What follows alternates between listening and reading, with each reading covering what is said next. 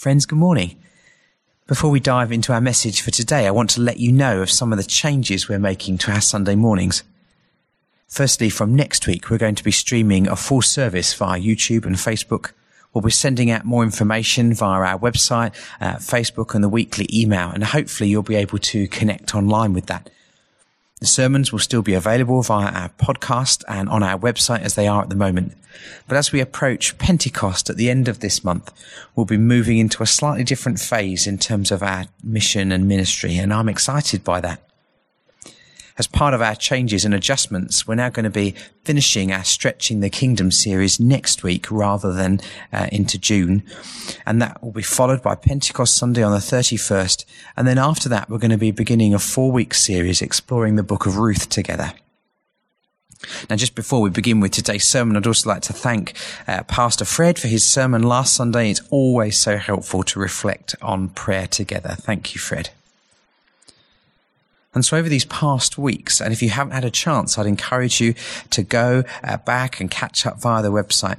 Over these last weeks, we've been exploring God's call to our church to enlarge our tent, to be resolute in loving and blessing others, and to make a space for all to come and find faith and follow Christ as part of our church community. And when we do that, it involves new ideas and new people, that it pushes us, it disturbs us, it leads to lots of questions and requires us to work at discerning the way forward together. And a core part of that discernment has to involve the Bible. So let's turn to our readings for this morning. Our Old Testament reading is from Psalm 25, beginning at verse 1. In you, Lord my God, I put my trust. I trust in you. Do not let me be put to shame, nor let my enemies triumph over me.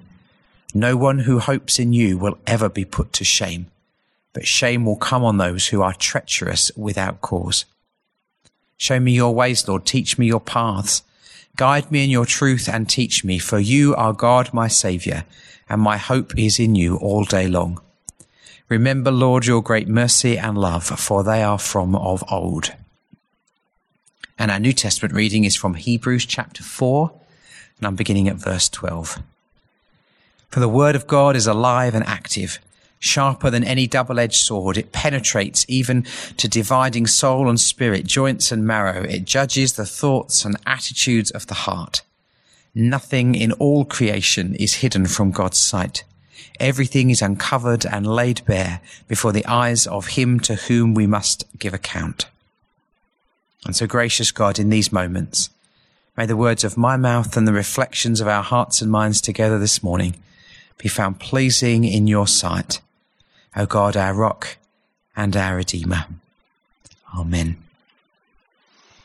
This morning, in our Stretching the Kingdom series, I want to turn more directly to God, the church, and our LGBTQ sisters and brothers.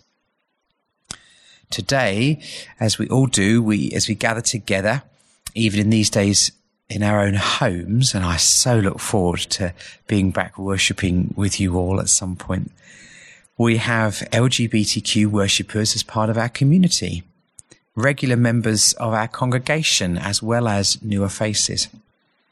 Over these past months, as our church has attempted to work through some of the questions we're looking at this morning together, some of you have made a point of letting me know how relieved you feel that we can talk openly about this in church. But I know there will be others of you that are still anxious about the way forward. And I pray that God will fill you with peace at this very moment. You are not an issue. You're not a cultural phenomenon or a topic for debate. You are a child of God, with the image of God stamped across your life, and I can't imagine our church without you. But I imagine it's not just our LGBTQ folks that are feeling a bit anxious this morning. I know that. I know that some of you fear being labelled as homophobic when mostly what you're trying to do is be faithful to the word of God as you understand it.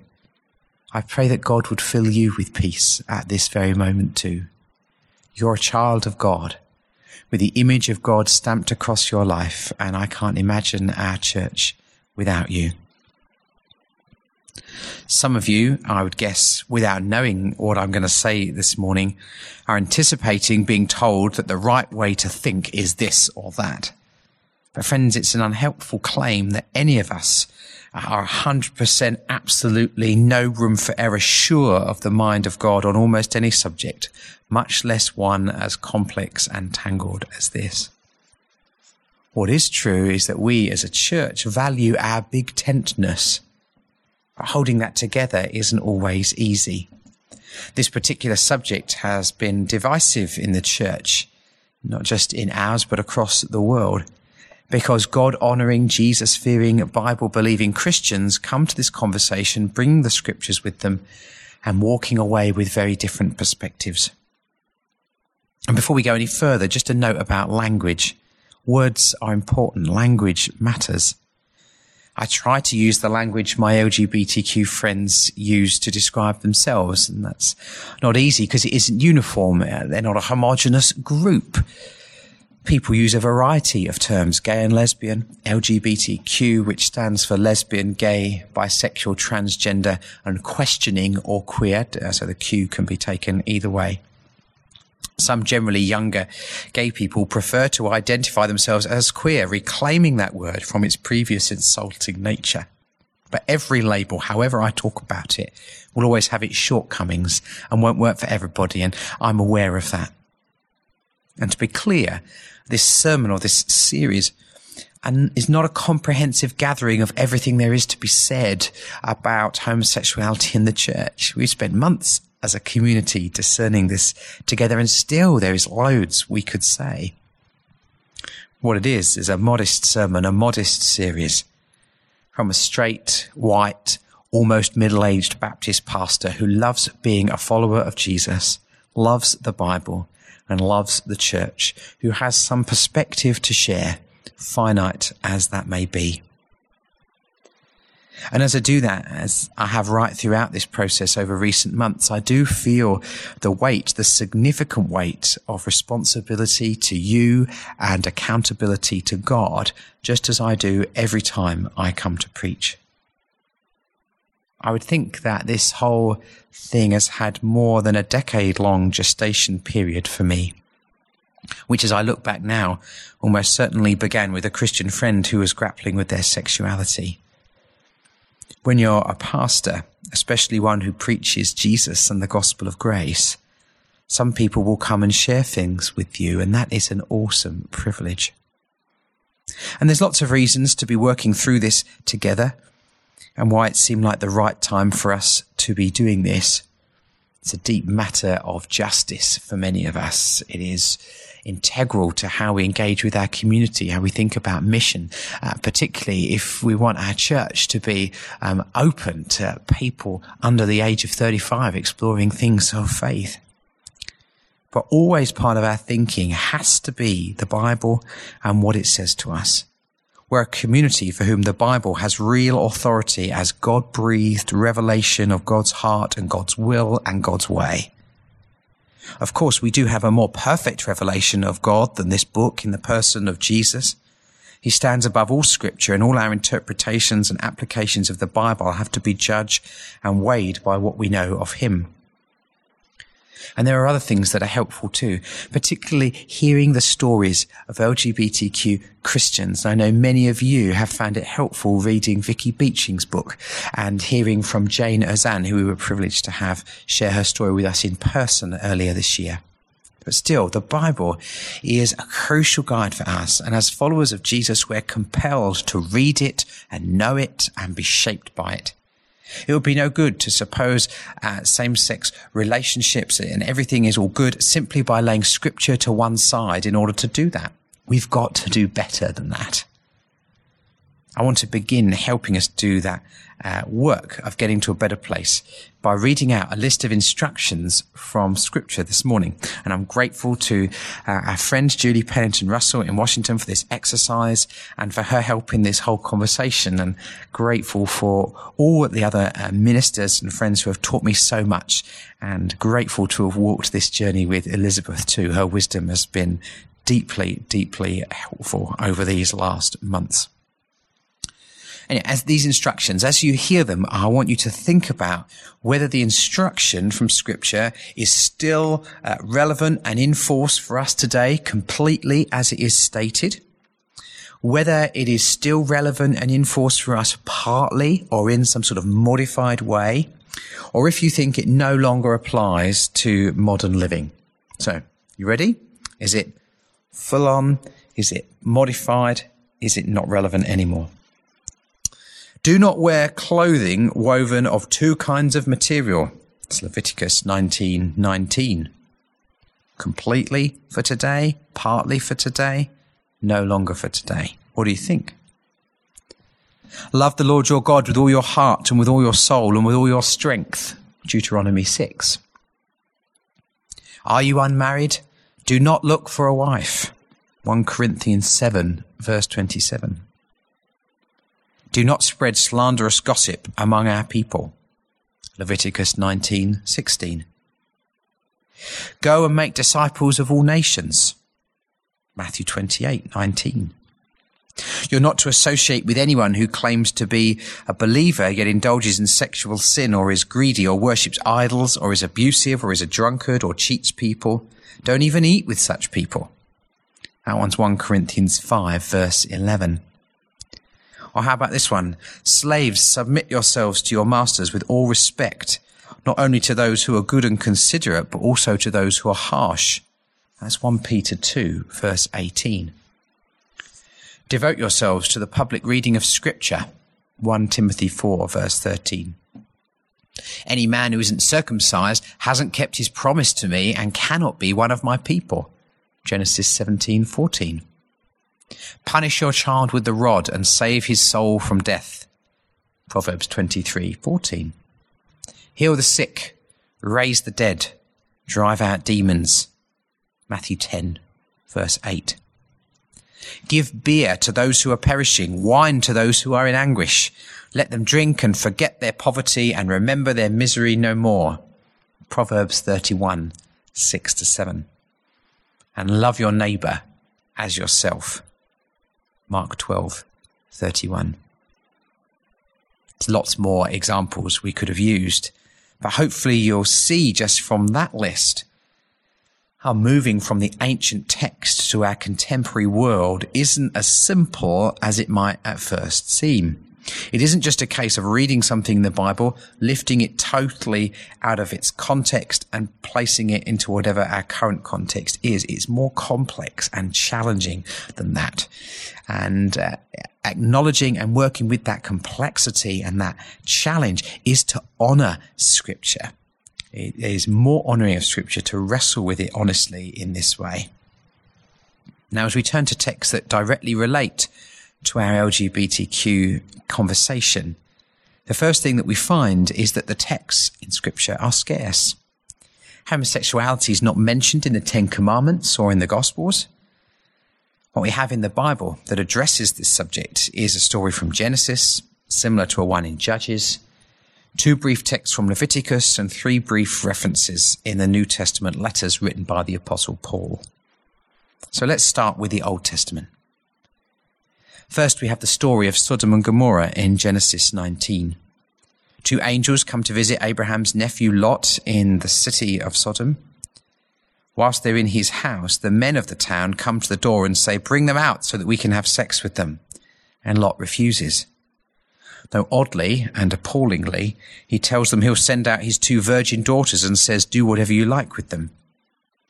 The men grow more threatening and the angels strike them blind. Most scholars on both sides of the inclusion discussion are agreed that homosexuality is not the sin of Sodom. The prophet Ezekiel identifies the sin of Sodom as pride, greed, laziness, and refusing to help the poor. In the Gospels, Jesus speaks of Sodom and Gomorrah as a judgment on inhospitality. And there's this parallel story in Judges 19. A Levite and his concubine are guests in an old man's home. Strangers come and demand the Levite so that they can rape him, but the old man gives them the concubine instead, and they abuse her all night, and eventually she dies.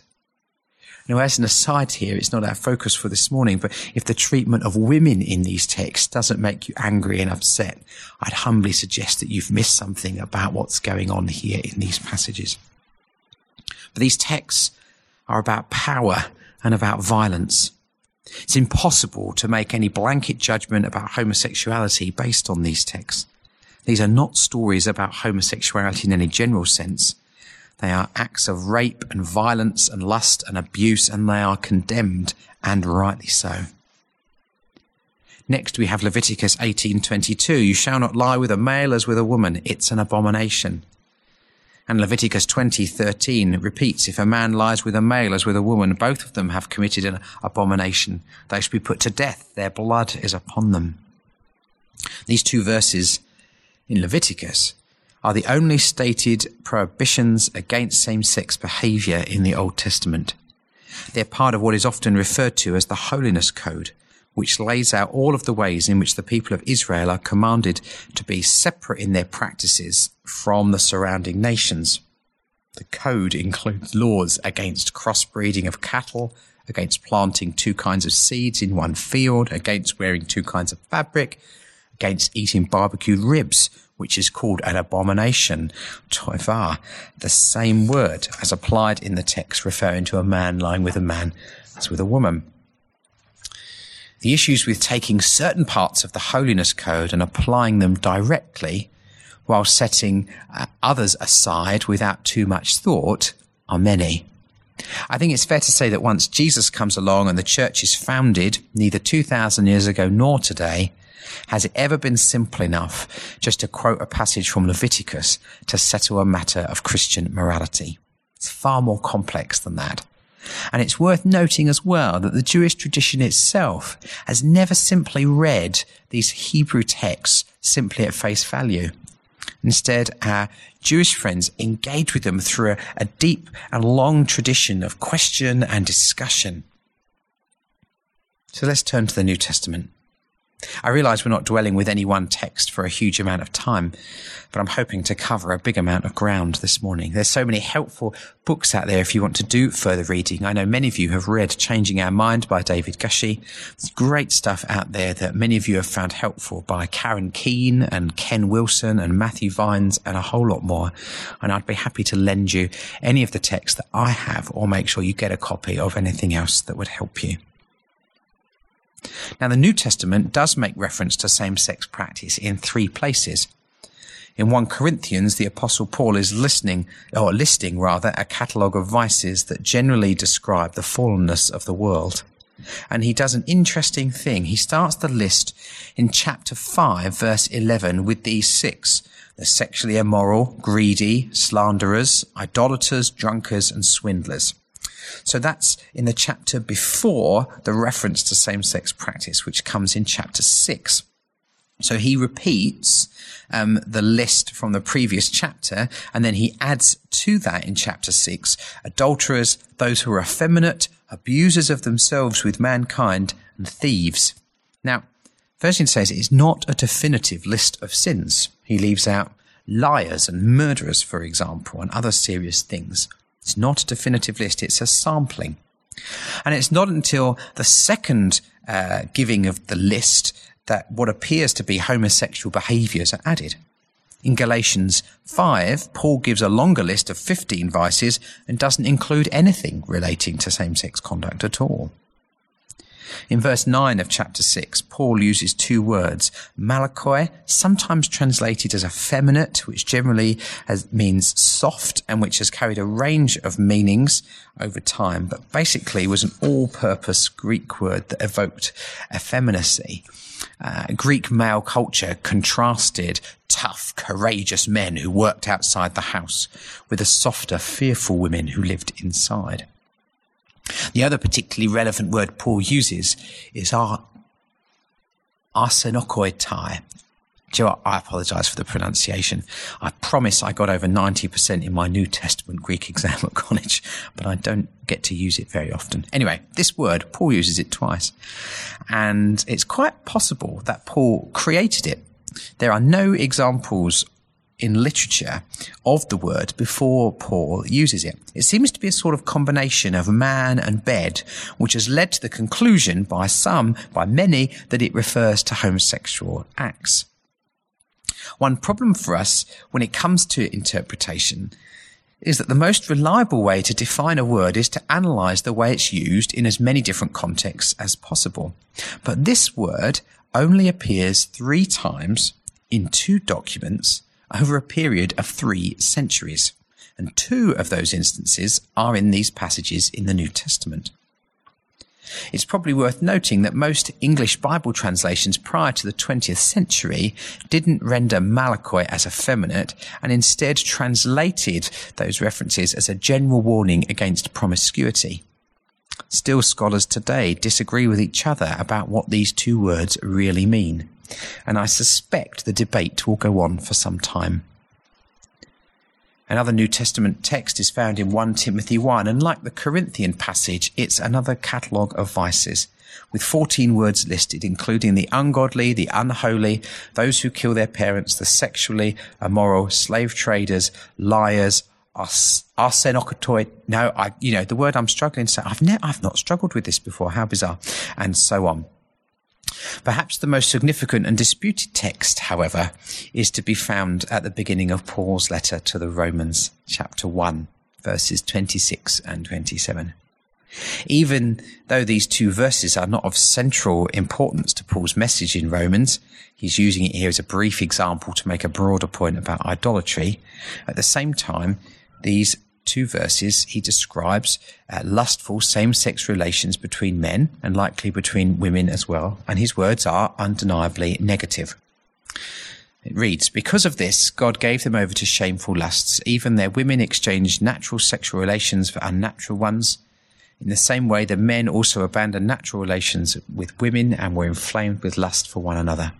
Men committed shameful acts with other men and received in themselves the due penalty for their error." The text is part of a large point that the Apostle Paul is making about turning away from God and worshipping idols. And even that is secondary to his main point. His main point in the beginning chapters of Romans is that no one is righteous.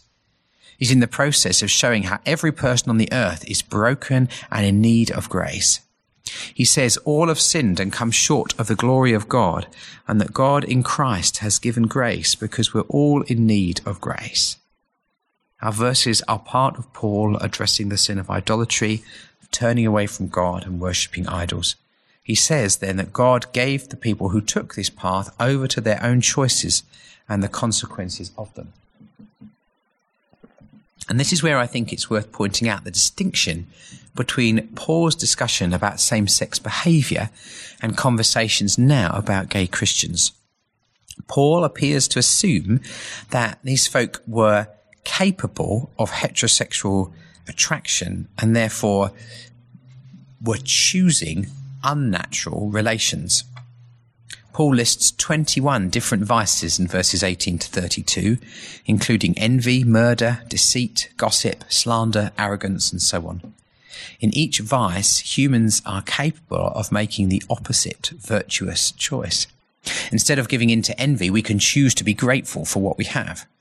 Instead of hating, we can choose to love. Instead of gossiping, we can choose to talk directly to someone. Paul's rhetoric about same-sex relations fits this pattern. Rather than following same-sex attractions, we can follow opposite-sex attractions. But as the failure of organisations trading in supposed conversion therapy shows, this isn't how it works for LGBTQ people. As author Matthew Vines puts it, gay people cannot choose to follow opposite-sex attractions because they have no opposite-sex attractions to follow, nor can they manufacture them. Regardless of how you ultimately interpret these passages, one thing seems virtually certain, that the lustful, fleeting behaviour that Paul is describing is fundamentally different from what we are talking about together. Paul makes no mention of love and fidelity and monogamy and commitment, and that is the context into which we are seeking to engage and speak. At the very least, it's important to note that Paul is not singling out gay people for condemnation. He's making the point that we all need the grace of God. You know, next week we're going to finish our Stretching the Kingdom series by looking at Acts 15 together. But for now, I want to leave you with a story from church history. 400 years ago, in December 1614, an influential Italian monk named Tommaso Caccini stood before his congregation in Florence and launched a strong attack on a new idea that he said was repugnant to the divine scripture and to the Christian faith. After quoting from the Old Testament to make his case, Caccini said that those who defended this idea were colluding with the devil and should be banned from the country. I imagine that Brother Caccini would be astonished to learn that churches today embrace as indisputable truth the very thing that he condemned as heresy, which was Galileo's claim that the earth does in fact revolve around the sun and not the other way round. You see, for the first 1600 years of church history, every major Christian leader and theologian believed that the earth was the center of the universe, and they based that belief on what the Bible said. So in Psalm 93 it reads, "The world is firmly established, it cannot be moved." Or in Ecclesiastes 1, "The sun rises and the sun sets and hurries back to where it rises," thus proving that it's the sun that moves. But as settled as that issue seems now, church authorities in Galileo's day rejected his arguments. The Roman Catholic Church condemned his position as formally heretical because it explicitly contradicts sentences found in many places of sacred scripture, according to the proper meaning of the words and according to the common interpretation and understanding of the Holy Fathers and of learned theologians. But the problem with Galileo's claim was not simply that it ran counter to their interpretation of the Bible. It ran contrary to everyone's interpretation for 1600 years of church history. And you know, friends, Christians didn't change their minds about the solar system because they lost respect for the authority of Scripture. They changed their minds because they were confronted with evidence that their predecessors had never considered. The telescope didn't lead Christians to rejecting Scripture. It simply led them to clarify their understanding of Scripture. And I hope that you're getting the links between this story and our conversation. It is perfectly possible to be totally devoted to Jesus Christ and to the importance of Scripture and take an inclusive position on sexuality. And so now what? Well, we'll take our cue from the early church next week. Whatever you think about this conversation and what I've shared today, I want to tell you how grateful I am that because of the love of Christ alive here in our community and the Spirit at work in you, we can discern and journey through this together. None of us knows fully where God is leading us and of what God intends for our future. But these words from Augustine ring as true today as they ever have. Whoever, therefore, thinks that they understand the divine scripture or any part of them so that it does not build the double love of God and of our neighbour, does not understand it at all. Grace and peace to you, my friends. See you soon.